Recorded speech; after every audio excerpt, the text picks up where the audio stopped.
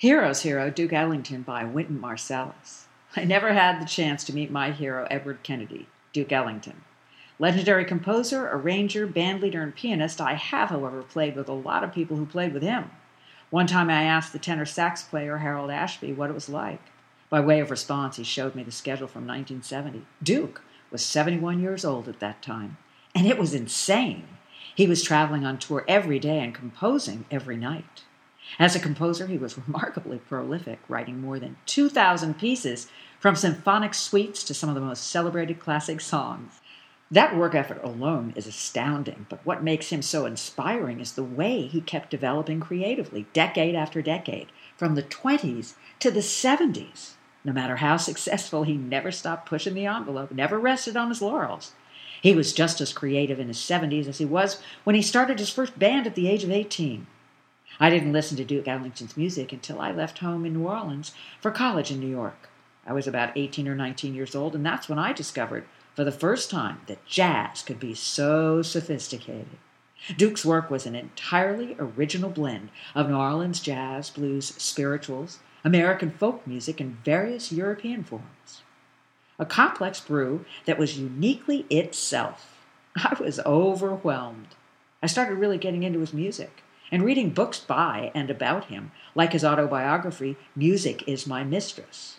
What came through was his love of life, the depth of his intelligence, his dedication to American music, and his work ethic. He always said the bags under his eyes were the symbols of his virtue. He would stay up all night working on his music. He partied too. He was justifiably celebrated for that as well. Anytime that something is difficult for me, I think about how Duke Ellington continued productivity under all kinds of relentless pressure.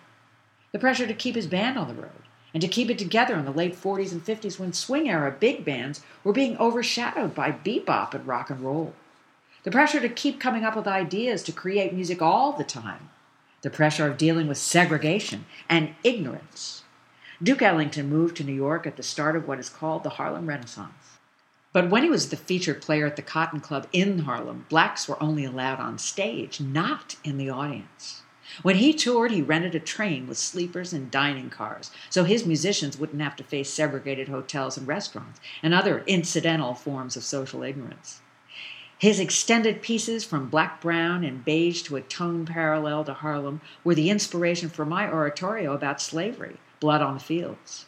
That piece details in music what I feel it takes to achieve soul, the willingness to address adversity with elegance. That's what Duke did. Address adversity with elegance. Duke Ellington composed and performed right up until his death in 1974, at the age of 75. He dedicated himself to living a life of music. I knew that I wanted that life when I was 12. I started playing when I was 6, but I didn't start practicing till I was 12. I was also around musicians. My father, Ellis Marsalis, is a pianist and music educator. He inspired me to become a musician, and he's my hero as a teacher.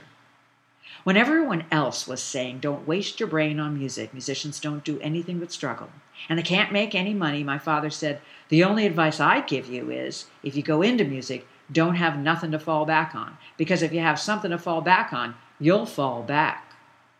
From my father and Duke Ellington, I learned the value of non-stop learning.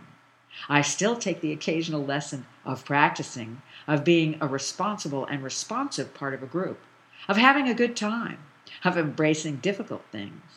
I won lots of awards, but ceremonial honors, while a lot of fun, aren't that important to me. I think I won more Grammys and things when I was younger. I really never knew why I was winning them back then. With awards, you never know. The greatest reward is all those people who bring their kids to me and wait around for me to give them lessons. That's a true reward. Sometimes they bring a pie or some cookies and stuff to say thank you.